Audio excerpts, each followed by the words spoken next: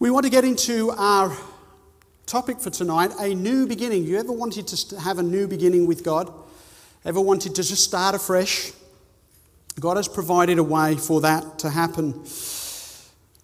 I'm sure we all know that Mount Everest is the tallest mountain on planet Earth, and there's many people attempted to scale its heights. And Mount Everest is 8.8 kilometres above sea level at its highest point. 8.8 kilometres high above sea level. And then if you were to go to the depths of the ocean, there's a place in the Pacific called the Marianas Trench. And the Marianas Trench is 10.9 kilometres deep, in other words, below sea level. And it's the deepest place on planet Earth. By the way, that's a shot from Google Earth, and you can spin the Earth around, and it's just almost all you can see is water there, right? Some people say, how can you believe in a global flood? Where did all the water go? Well, it's still there, right? It's still there. In fact, they reckon that if you were to adjust the topography of the Earth and you brought all the mountains down and you brought all the gulfs and the valleys and the trenches up from the ocean, then the world would be covered by 2 kilometres of water still. So there's a lot of water out there. Anyway, the point being, Mount Everest, 8.8 kilometres above sea level. Marianas Trench, 10.9 kilometres deep. And that means, well, let me read you a Bible verse. Maybe you've heard this before. This is Mark 11:23. Jesus is speaking. He says, "For assuredly I say to you, whoever says to this mountain, be removed and be cast into the sea, and does not doubt in his heart, but believes that those things he says will be done, he will have whatever he says." There's another verse in the Old Testament that says, he will again, talking of God, he will again have compassion on us and will subdue our iniquities or our sins. You will cast all our sins into the depths of the sea. So Jesus says, whoever says to this mountain, be removed, it'll be cast into the sea if you have faith. And here in the Bible, in the Old Testament, it tells us that God will cast all of our sins into the depths of the sea. And if we think about Mount Everest and we think about the Marianas Trench, you might have a Mount Everest of sin in your life. But if you have faith in the promises of God, that can be cut off and plunged into the depths of the sea and buried in God's ocean of grace. So however big your mountain of sin is, God can cover it in his ocean of grace. What do you say? We're going to pick up our topic tonight. We're actually going to discuss the topic of baptism tonight. What does it mean to be baptized? What does the Bible say about that topic? We're going to start in Damascus in Syria. It's not the place, I guess, that you would be heading for a summer holiday, because Syria has been experiencing years of civil war, and it's a devastating place to live right now. But actually in this place, an incident took place nearly 2,000 years ago where there was a war, a civil war no less, but it was a civil war in the mind of a man. And the mind of that man's name was Saul, and he later became Paul. But he was on the road to Damascus. And he was going there, he was a Jewish young man, and he was going there with others, with authority from the Jewish leaders in Jerusalem, to go to Damascus to arrest anybody professing to be a Christian. He was going there to get rid of the Christians and to shut down the Christian church in its fledgling state. And he was on his road to Damascus to do that when he encountered this bright light, and he fell to the ground and he heard a voice. And it said to him, "Saul, Saul, why are you persecuting me?" And he said, who am I persecuting? And he says, "You are persecuting Jesus. I am Jesus." And Paul met Jesus on the road to Damascus. He got up from that experience. Others helped him, but he realized he could not see. And they helped him, and they went into Damascus, and he was there. And for 3 days, he did not eat, he did not drink, he could not see. I guess he was recognizing that he had been blind all this time. And God spoke to a man called Ananias and says, I want you to go and visit this man called Saul. And Ananias was saying, I've heard about this guy. He's causing all this trouble in the churches. Are you sure this is the right man? And God says, yes, he's the right one. I want you to go. He's praying right now. And I've told him that a man called Ananias is going to come. I want you to go there, pray for him, that he will receive his sight. And indeed, he did receive his sight. And it says, immediately there fell from his eyes something like scales. And he received his sight at once. And he arose and was baptized. So this man Saul, who later became Paul, who wrote half the books in the New Testament, he received his sight, he became a follower of the Lord Jesus Christ, and he was baptized, whatever that means. He was baptized. All right, Paul then becomes, as we said, a great missionary for the Lord, and he writes half the New Testament. And one of the books he wrote was a book called Ephesians, which was to the church in Ephesus. And he writes in that book, he says, one Lord, one faith, one baptism. Now, when we talk about the subject of baptism, we could talk to a number of different churches, even in Australia, but if you talk to churches around the world about what does baptism mean and how should baptism be practiced, you would get a variety of different answers. Some people might say, well, people are baptized by pouring water upon their head. Others might say, well, people are baptized by sprinkling water upon someone. Others might say, well, people are baptized by sprinkling salt on them. Others by taking a little bit of oil and making the sign of the cross on a person's forehead. That's the way you baptized. Others would say, some churches are willing to baptize you over the phone. And then there are other churches who are willing to baptize you by mail. And then again, there are other churches who say you don't need to be baptized, don't worry about it. What we want to know tonight is, what does the Bible say about this subject of baptism? Because clearly Paul wrote to the Ephesian church, he says there's one Lord, there's one faith, and there's one baptism. And here he's talking about there's one means, one method of baptism from the Lord. And that's what we want to look into. And probably there's no better place to start than, if you want to look for an example of how you should be baptized, let's go to see what Jesus did, right? The Bible tells us in Matthew chapter 3 that Jesus, when he began his ministry by being baptized. In fact, we looked at this when we looked at the evidence for Jesus, and we looked at Daniel chapter 9. We noted that he became the Messiah 27 AD at his baptism. The Bible says this in Matthew 3, 16 and 17. When he, Jesus, had been baptized, Jesus came up immediately from the water. And behold, the heavens were opened to him, and he saw the Spirit of God descending like a dove and alighting upon him. And suddenly a voice came from heaven saying, "This is my beloved Son, in whom I am well pleased." Can somebody get me a glass of water? Several things we note here. First of all, it says after his baptism, he immediately came up from the water. That means that before his baptism, he went down into the water, and he comes up from the water. Then it says the heavens were opened. Thanks, brother.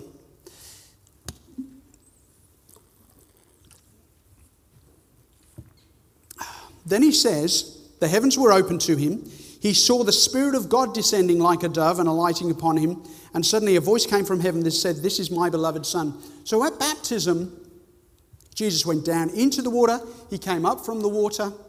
There was a declaration that God said, "This is my child, this is my Son." And the Holy Spirit came upon him as well. And after that too, Jesus began a ministry. So here at baptism, you have baptism by immersion in water, God declaring you to be his child, the Holy Spirit coming upon you, and the beginning of a ministry for the Lord. And so this is what happened to Jesus at baptism. In Mark, it records it this way: "It came to pass in those days that Jesus came from Nazareth of Galilee and was baptized by John in the Jordan." That means the Jordan River. The Jordan River is basically the boundary line from Israel and today the country of Jordan. And in Bible times, the Jordan represented the border of crossing over into the promised land. And so Jesus gets baptized in the Jordan for a reason. He could have got baptized in many other places, I guess. But he gets baptized in the Jordan because it's symbolic of that crossing over from this world into the promised land. All right, John 3:23. Another passage here, John, this is John the Baptist now. John was also baptizing in Aenon near Salim because there was much water there. Evidently, baptism required much water. And so John the Baptist, not only did he baptize Jesus, he was baptizing lots of people for the remission of their sins, and he would baptize them by immersion in a large body of water. And that's how baptism was conferred in the Bible. And of course, then, as we read earlier, this is the verse, Matthew 28, verse 19, where Jesus actually instructs his disciples on what they are to do when he has left. So Jesus says to them, the last words he speaks before he ascends there to heaven, he says, "Go therefore and make disciples of all the nations, baptizing them in the name of the Father and the Son and the Holy Spirit." So clearly Jesus wanted his people to baptize and for people to be baptized. There's another example. There are many examples in the Bible. Here's another example of someone being baptized. Philip, who was a disciple of Jesus, the Holy Spirit spoke to him and says, "I want you to go down on the road from Jerusalem to Gaza. There's a man there, an Ethiopian. He's the treasurer of Ethiopia. I want you to catch up with him and I want you to talk to him," because this man had been to Jerusalem to worship God. He'd been to a feast there. He's on his way home back to Ethiopia, and he's sitting in his chariot and he's reading a scroll. And the good thing about riding in chariots is the horse knows where to go, right? And you can read your scroll and you don't have to steer so much because the horse knows where it's going. But he's reading this scroll and he happens to be reading Isaiah 53. And Philip catches up with him, jumps in the chariot. And Philip says, "Do you know who you're reading about?" No, in fact, the Ethiopian says to him, "Who is this about? Is the writer writing about himself or somebody else?" And Philip talks to him about Jesus because in Isaiah 53 it speaks about how Jesus would come as a sacrificial lamb. And so they get to some water, and the Ethiopian says to Philip, here is water. What hinders me from being baptized?" Then Philip said to him, "If you believe with all your heart, you may." And he answered and said, "I believe that Jesus Christ is the Son of God." So he commanded the chariot to stand still, and both Philip and the eunuch went down into the water, and he baptized him, and he went on his way rejoicing. So here you have an example of Philip, one of the disciples of Jesus, finds this Ethiopian who's a believer in God, doesn't know about Jesus so much yet, and he teaches him that part which he did not know, and he says, "Here's water. Why can I not be baptized?" And they get down into the water, and he baptizes him. When you think about it, the word baptism, it's a very interesting word, and it has a history. Baptism, what does it mean? Well, it's taken from a Greek word which is baptizo. Baptizo, and it literally means to dip, to plunge, to immerse underwater. That's what it means. That's what the word means. And the Bible translators who translated the Bible into English would have been correct if they had put that John was not baptizing, John was immersing in water. They could have written that, but they called him John the Baptist instead of John the immerser in water or John the plunger, right? He's called John the Baptist. Why? Because he baptized. The word baptize simply means to plunge under. And of course, when the time came to translate the Bible into English, that was not the primary way people were being baptized, so they just used the word baptism instead of translating that word into what it actually means.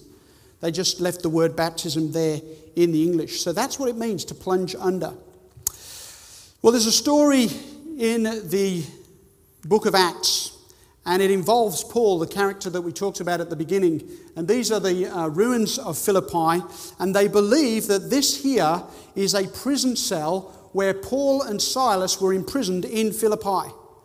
And you can go visit that ruin there in Philippi. They believe this was a prison block there. And Paul and Silas had been arrested in Philippi for preaching the gospel. And they were in jail, and they were singing their hearts out to the Lord in jail. And what's fascinating is it says in the Bible that the other prisoners were listening to them sing.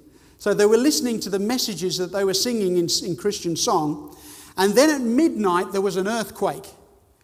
And the earth quaked and the gates of the prison flew open, and Paul and Silas were free. And now the jailer there, he was very concerned because he thought that maybe they had escaped, and had they escaped, he was going to be in deep trouble. He was about to draw his sword and kill himself. Now I want you to ask yourself this question. What must the penalty have been like for losing prisoners that you would take your own life by the sword? What was the penalty going to be? The penalty must be pretty severe if in order to avoid the penalty you take your own life, right? So it must have been but he's about to take his own life, and Paul and Silas say, hey, don't do yourself any harm. We're here. We haven't left. We're here. And the jailer says, he brought them out and said, sirs, what must I do to be saved? I guess if you were holding two Christians prisoners and there was an earthquake and the jail door blew open, you'd probably think, what must I do to be saved too? You'd be shocked if that happened to you. And he's saying, what must I do to be saved? So they said, believe on the Lord Jesus Christ and you will be saved, you and your household. And they spoke the word of the Lord to him and to all who were in his house. And he took them that same hour and night and washed their stripes. I like that idea. Here is the jailer keeping them in jail. Now he's released them. He's actually helping to heal their wounds. Which means there's been a change of heart there, isn't there? There's a change in that jailer because now he's actually trying to repair the damage. And then it says, immediately he and all his family were baptized. So here this jailer who'd been keeping them prisoner, something supernatural has occurred. He's become a believer. He's now wanting to serve those prisoners rather than imprison them. And they and his family were baptized. And in fact, in Philippi today, there is the ruins of an ancient church there, probably around 4th or 5th century. And there is a baptistry in the middle of the church. In other words, the place where they would fill that with water and they would be able to baptize people by immersion in that church. We could go to Ephesus, another place that Paul wrote to. And again, you will find a 5th century church there with a large baptistry in the middle of where the ruins of the church was. And they would baptize people in the water in the baptistry. There's another one in a church that is dedicated to John the Revelator. John is believed to have spent some time ministering toward the end of his life at Ephesus. And they named a church after him, and there is a baptistry there. Anybody here been to Pisa in Italy? Yeah, a couple of people. And it's a fascinating place, of course, because of the Leaning Tower of Pisa. But there are actually 3 buildings on this whole square. There is the baptistry, which is really actually, not a baptistry, this bell tower, which is the Leaning Tower of Pisa. Then you've got the great church, the great cathedral there. And behind that is this circular building, which is a building specifically just for baptistry. That is a baptistry, and inside you can see there is a baptistry here. They would fill this with water and people will get baptized there. And there are dozens of such cathedrals with large baptismal fonts in Europe. This was the biblical way, this was the normal way that people got baptized in biblical times. So what happened? What changed? Why did all of these variety of different methods of baptism that are practiced today, where did they come from? Well, one of the explanations is this church father, Cardinal James Gibbons. We've mentioned him before last week. He says, for several centuries after the establishment of Christianity, baptism was usually conferred by immersion. So he's acknowledging that people were usually plunged beneath the water. But since the 12th century, the practice of baptizing by infusion, that's sprinkling, has prevailed in the Catholic Church, as this manner is attended with less inconvenience than baptism by immersion. He goes on and he says, the Church exercises her discretion in adopting the most convenient mode according to the circumstances of time and place. Question is, should we follow the biblical method or should we just do what is more convenient? What happened there in the 12th century is because by that time Christianity had moved from being a persecuted religion to being the state religion, that all the nobles and the kings and all of the wealthy and important influential people in society would all be baptized. And many of them felt that it was not dignified to take off their royal robes or what have you and get plunged beneath the water. That was a kind of humiliating practice. But if we understand what baptism's about, it is the humbling of ourselves before the great God of heaven. And so some felt that this was humiliating to practice and therefore a simpler, more convenient version of baptism was produced. Question for us perhaps is, what did Jesus do? And we've already asked and answered that question in regard to what method Jesus was baptized with. Many of you perhaps were baptized in a different method. Maybe some of you were baptized as babies, as I was, or should we say christened. You ever heard of that term?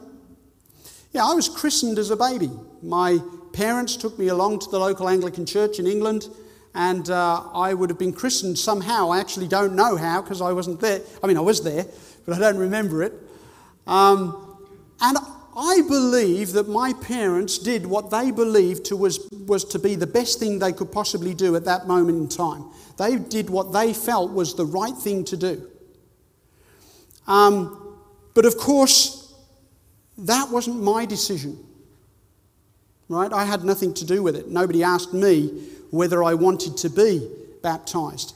And so we'll talk a little bit more about that as we go along because I want to address that. Should babies be baptized? We want to ask that question. What did Jesus do? Well, we know that he got baptized by immersion. How important is the rite of baptism? I mentioned before there are some who say, well, you don't need to worry about baptism. It's not necessary. We want to ask, how important is the rite of baptism? Peter is speaking. It's kind of the birth of the Christian church, really, because Jesus has died, been buried, rose from the dead, met with his disciples on many occasions over a 40-day period, and then he has ascended to heaven. And the Holy Spirit has come down on the disciples on the day of Pentecost, and Peter is preaching here in Acts chapter 2, and in verse 38, notice what he says.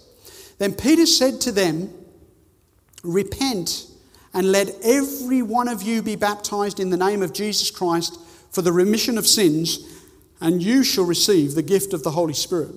Peter says, repent and let every one of you, how many? Every one, right? Every one of you be baptized. He didn't say just a few or just the leaders, or he says every one of you. Repent and let every one of you be baptized. By the way, that repent word there again, Jesus used the word repent, John the Baptist used the word repent, Peter uses the word repent. It is a sorrow for sin and a turning away from it. It is a humbling of ourselves.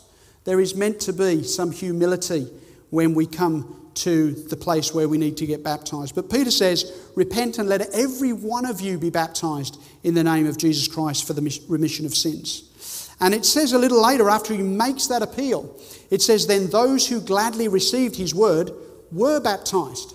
And that day about 3,000 souls were added to them. 3,000 people responded to Peter's call to be baptized, and they were baptized. Baptism in the Bible in many ways is a little bit like marriage. It's comparable to marriage in the sense that, how many of you seen advertised that program called Married at First Sight? Confess. Now don't tell me you watch it, because that will immediately reduce your IQ. But maybe you've heard it advertised, right? Married at First Sight. What a joke, okay? But the idea is that you and I, we hope that if we make that choice, that decision to get married, that's usually based on the fact that we've already fallen in love with the person, right? So in other words, we fall in love with somebody and then we make the commitment publicly to marry the person in front of many witnesses and in front of God, right? And the same is true with baptism in the sense that we have accepted the Lord Jesus Christ. We've accepted the fact that God loves us and we've chosen to love him, and therefore we commemorate that decision with a public service of baptism before God and witnesses. And so in a way, baptism is like getting married. Now, how would you feel if somebody said to you, look, I'd like to get married, but do we have to tell anybody? Can we keep it quiet? Let's not tell anybody we're going to get married. I mean, I'm not ashamed of you or anything, but, you know. It would be strange, wouldn't it, if somebody said, let's get married, but let's not tell anybody we're getting married. Or maybe somebody might say, well, can we get married, but do we have to live in the same house? Sometimes we want to get married to the Lord, but we don't want to join the body of Christ. Or somebody might say, is it okay if we get married, but is it okay if I still date other women? My guess is that's not going to go down well. It wouldn't go down well with my wife, that's for sure. Sometimes we want to say, Lord, I want to get baptized, I want salvation, but I still want to keep doing my old sinful ways. And God wants for us to repent, which is the sorrow for sin and the turning away. There has to be a commitment. It's forsaking all others, right? And he becomes number one. And so in many ways, baptism is a little like the commitment of marriage. We're committing our lives to the Lord. Is it really necessary to be baptized? Let's go to the words of Jesus. Jesus was talking to someone who was not a novice. This person that Jesus was talking, in fact, this person was a religious leader. His name was Nicodemus. He was a mature man. He'd been a religious leader for the Jewish nation for some time. He wanted to see what Jesus had to say, so he came to Jesus at night time. He kind of wanted to talk to Jesus, but he didn't want anybody to know that he wanted to talk to Jesus. So he comes to Jesus at night and he starts talking to Jesus, and Jesus says to him, most assuredly I say to you, unless one is born again, he cannot see the kingdom of God. And I'm sure that this man was a little bit shocked. It wasn't that the notion of baptism was new to him. He knew that, you know, if you had been a drunk or a prostitute or somebody in desperate need of salvation, that you might need to be baptized. But he's thinking, me? Jesus said to him, most assuredly, unless one is born again, he cannot see the kingdom of God. And he says, well, how does that happen? And Jesus responds, most assuredly, I say to you, unless one is born of water and the Spirit, he cannot enter the kingdom of God. Jesus is clearly teaching that we must have water baptism, that's our decision, and Holy Spirit's baptism, that comes from God, right? Those are the two things. God's commitment to us is the Holy Spirit.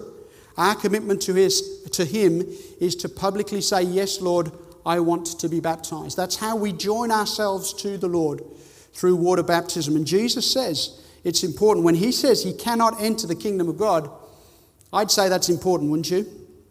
I think that's important.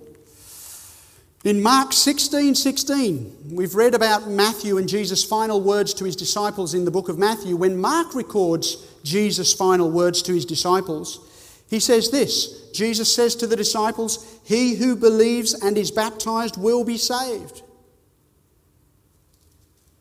So he links those two together as well. Evidently, it was important to Jesus.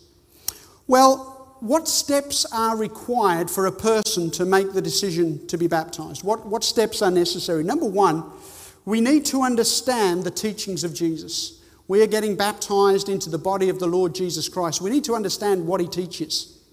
You know, we don't want to commit ourselves to somebody for life when we don't really know much about them. So we need to understand the teachings of Jesus. We need to believe with all our heart in Jesus Christ as our personal Saviour. And we must confess all sins and repent of them. And when you look at those steps that a person makes to make that commitment of baptism, it's very difficult for a baby to be able to do that, right?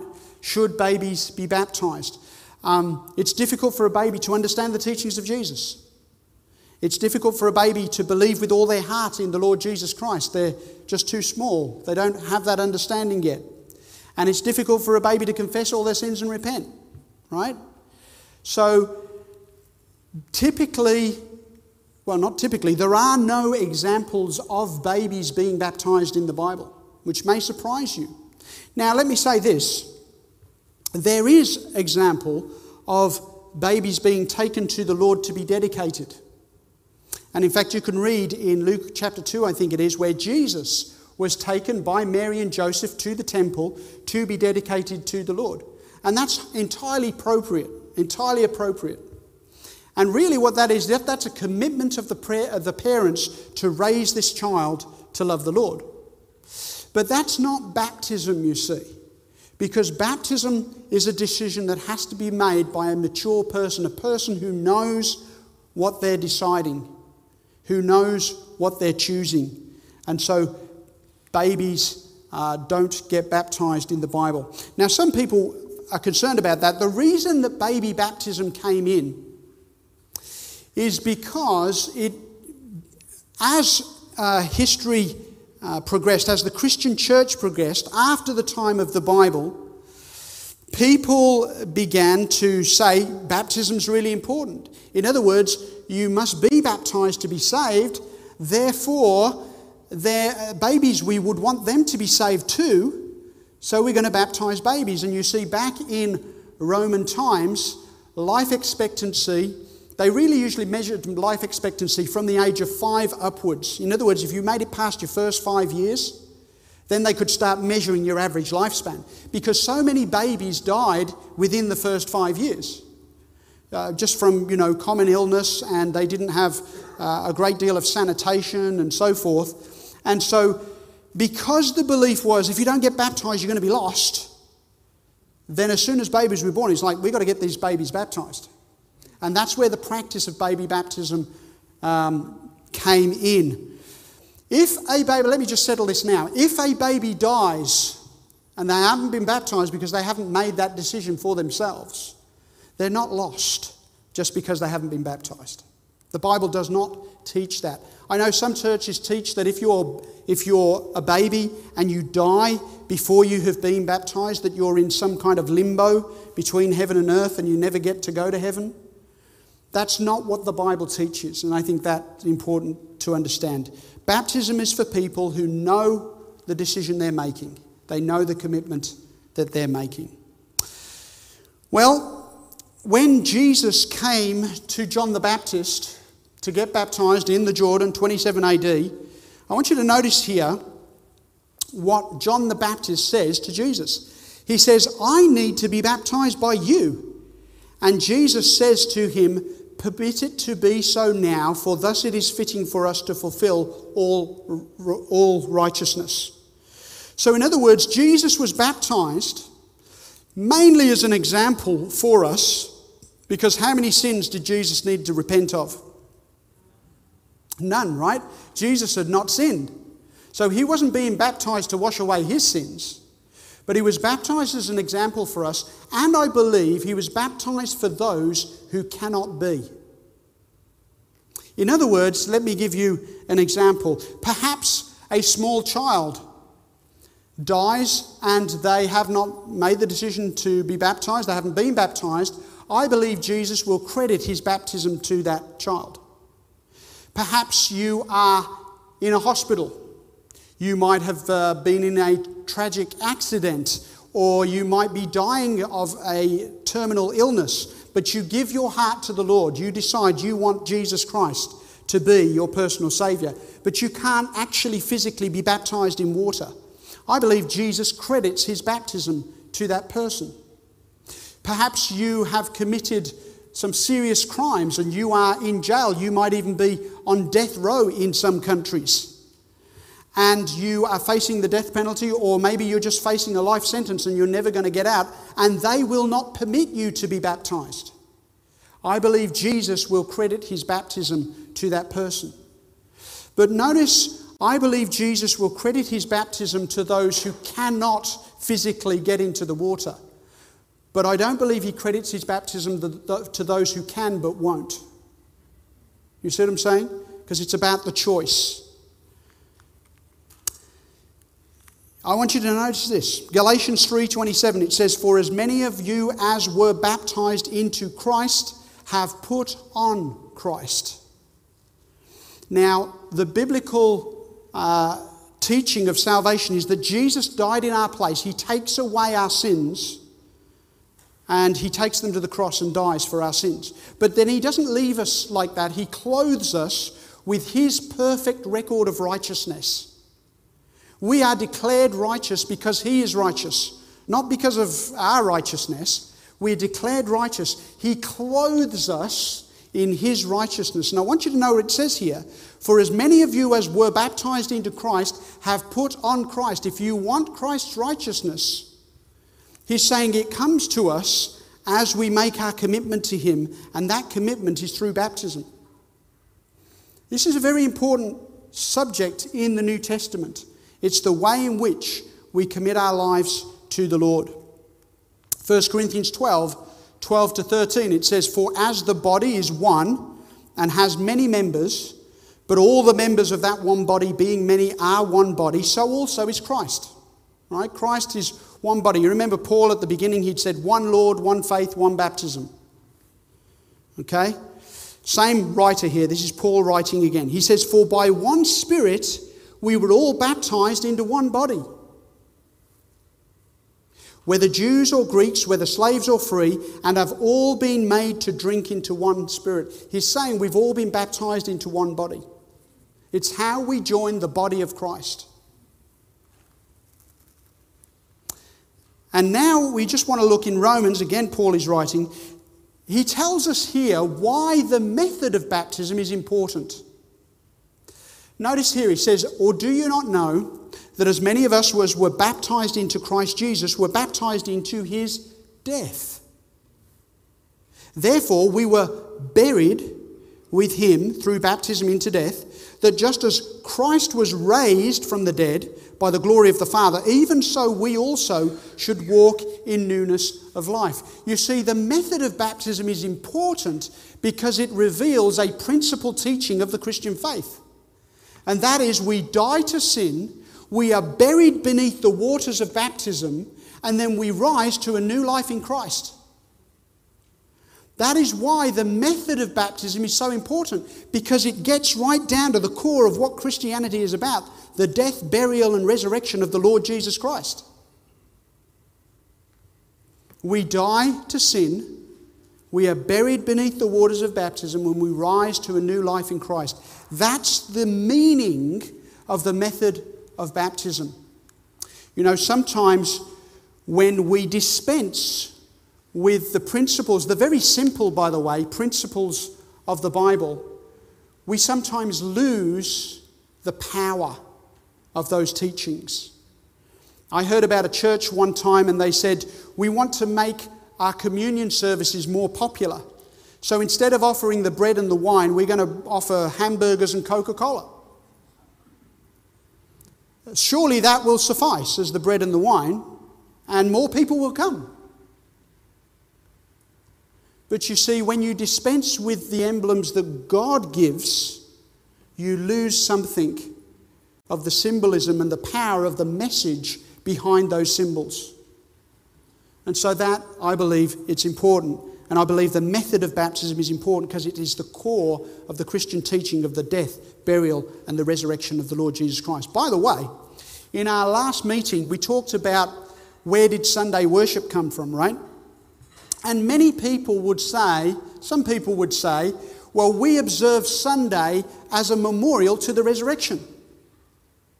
The only problem with that is there's nowhere in the Bible that says that we are to keep Sunday as a memorial of the resurrection, or any other day in actual fact as a memorial of the resurrection. What the Bible does say is that baptism is a memorial of the resurrection, and God calls us to that memorial.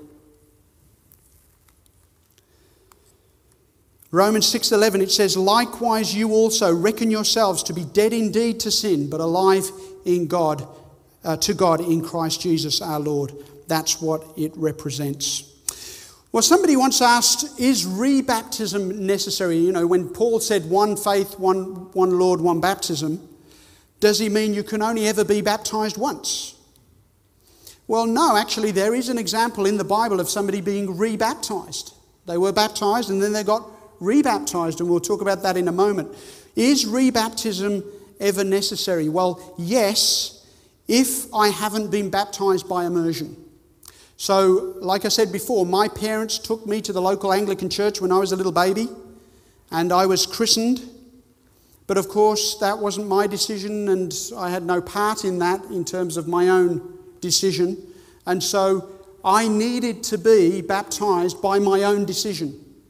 I needed to decide I want to commit my life to the Lord, and I was baptized. So yes, rebaptism is important if you haven't been baptized by immersion.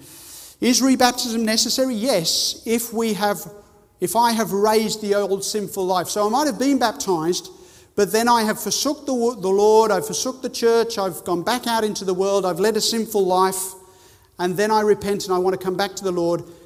Yes, perhaps rebaptism is appropriate in those circumstances, and some people may feel, yes, I would like to get rebaptized.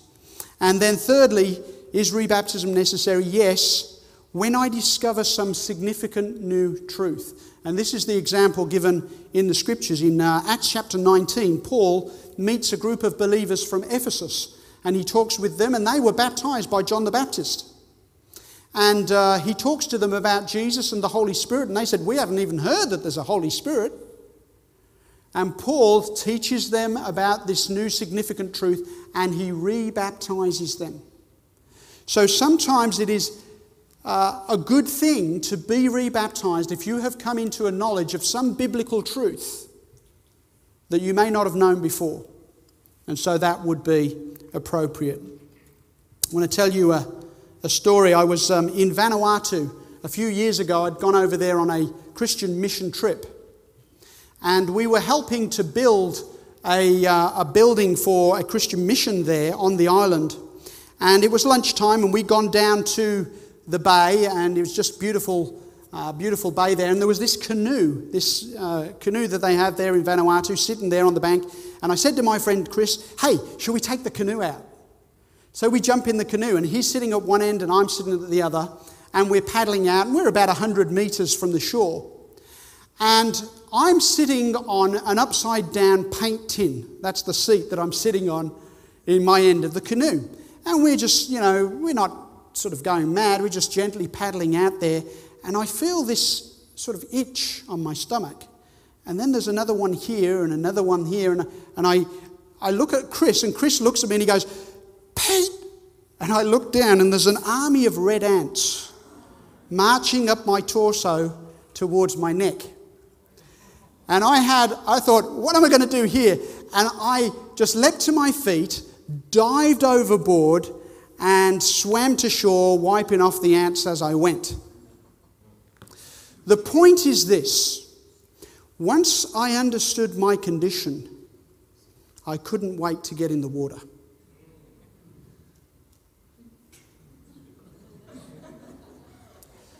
You see, as sinners in need of a Saviour, when we understand our spiritual condition,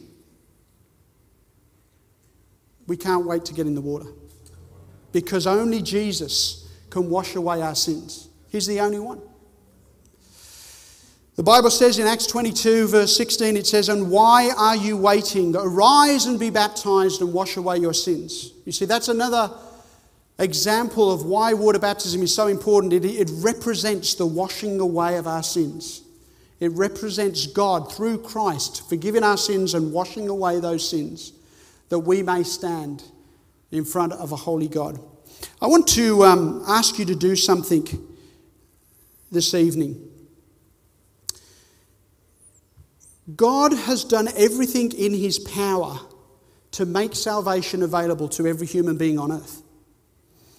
Some don't know about it, and that's one of the reasons we run programs like this, so that people can find out about what God has done to provide salvation for every individual. God has done his part, but he cannot do our part. He cannot choose himself on our behalf. We must do that. We have to choose him ourselves.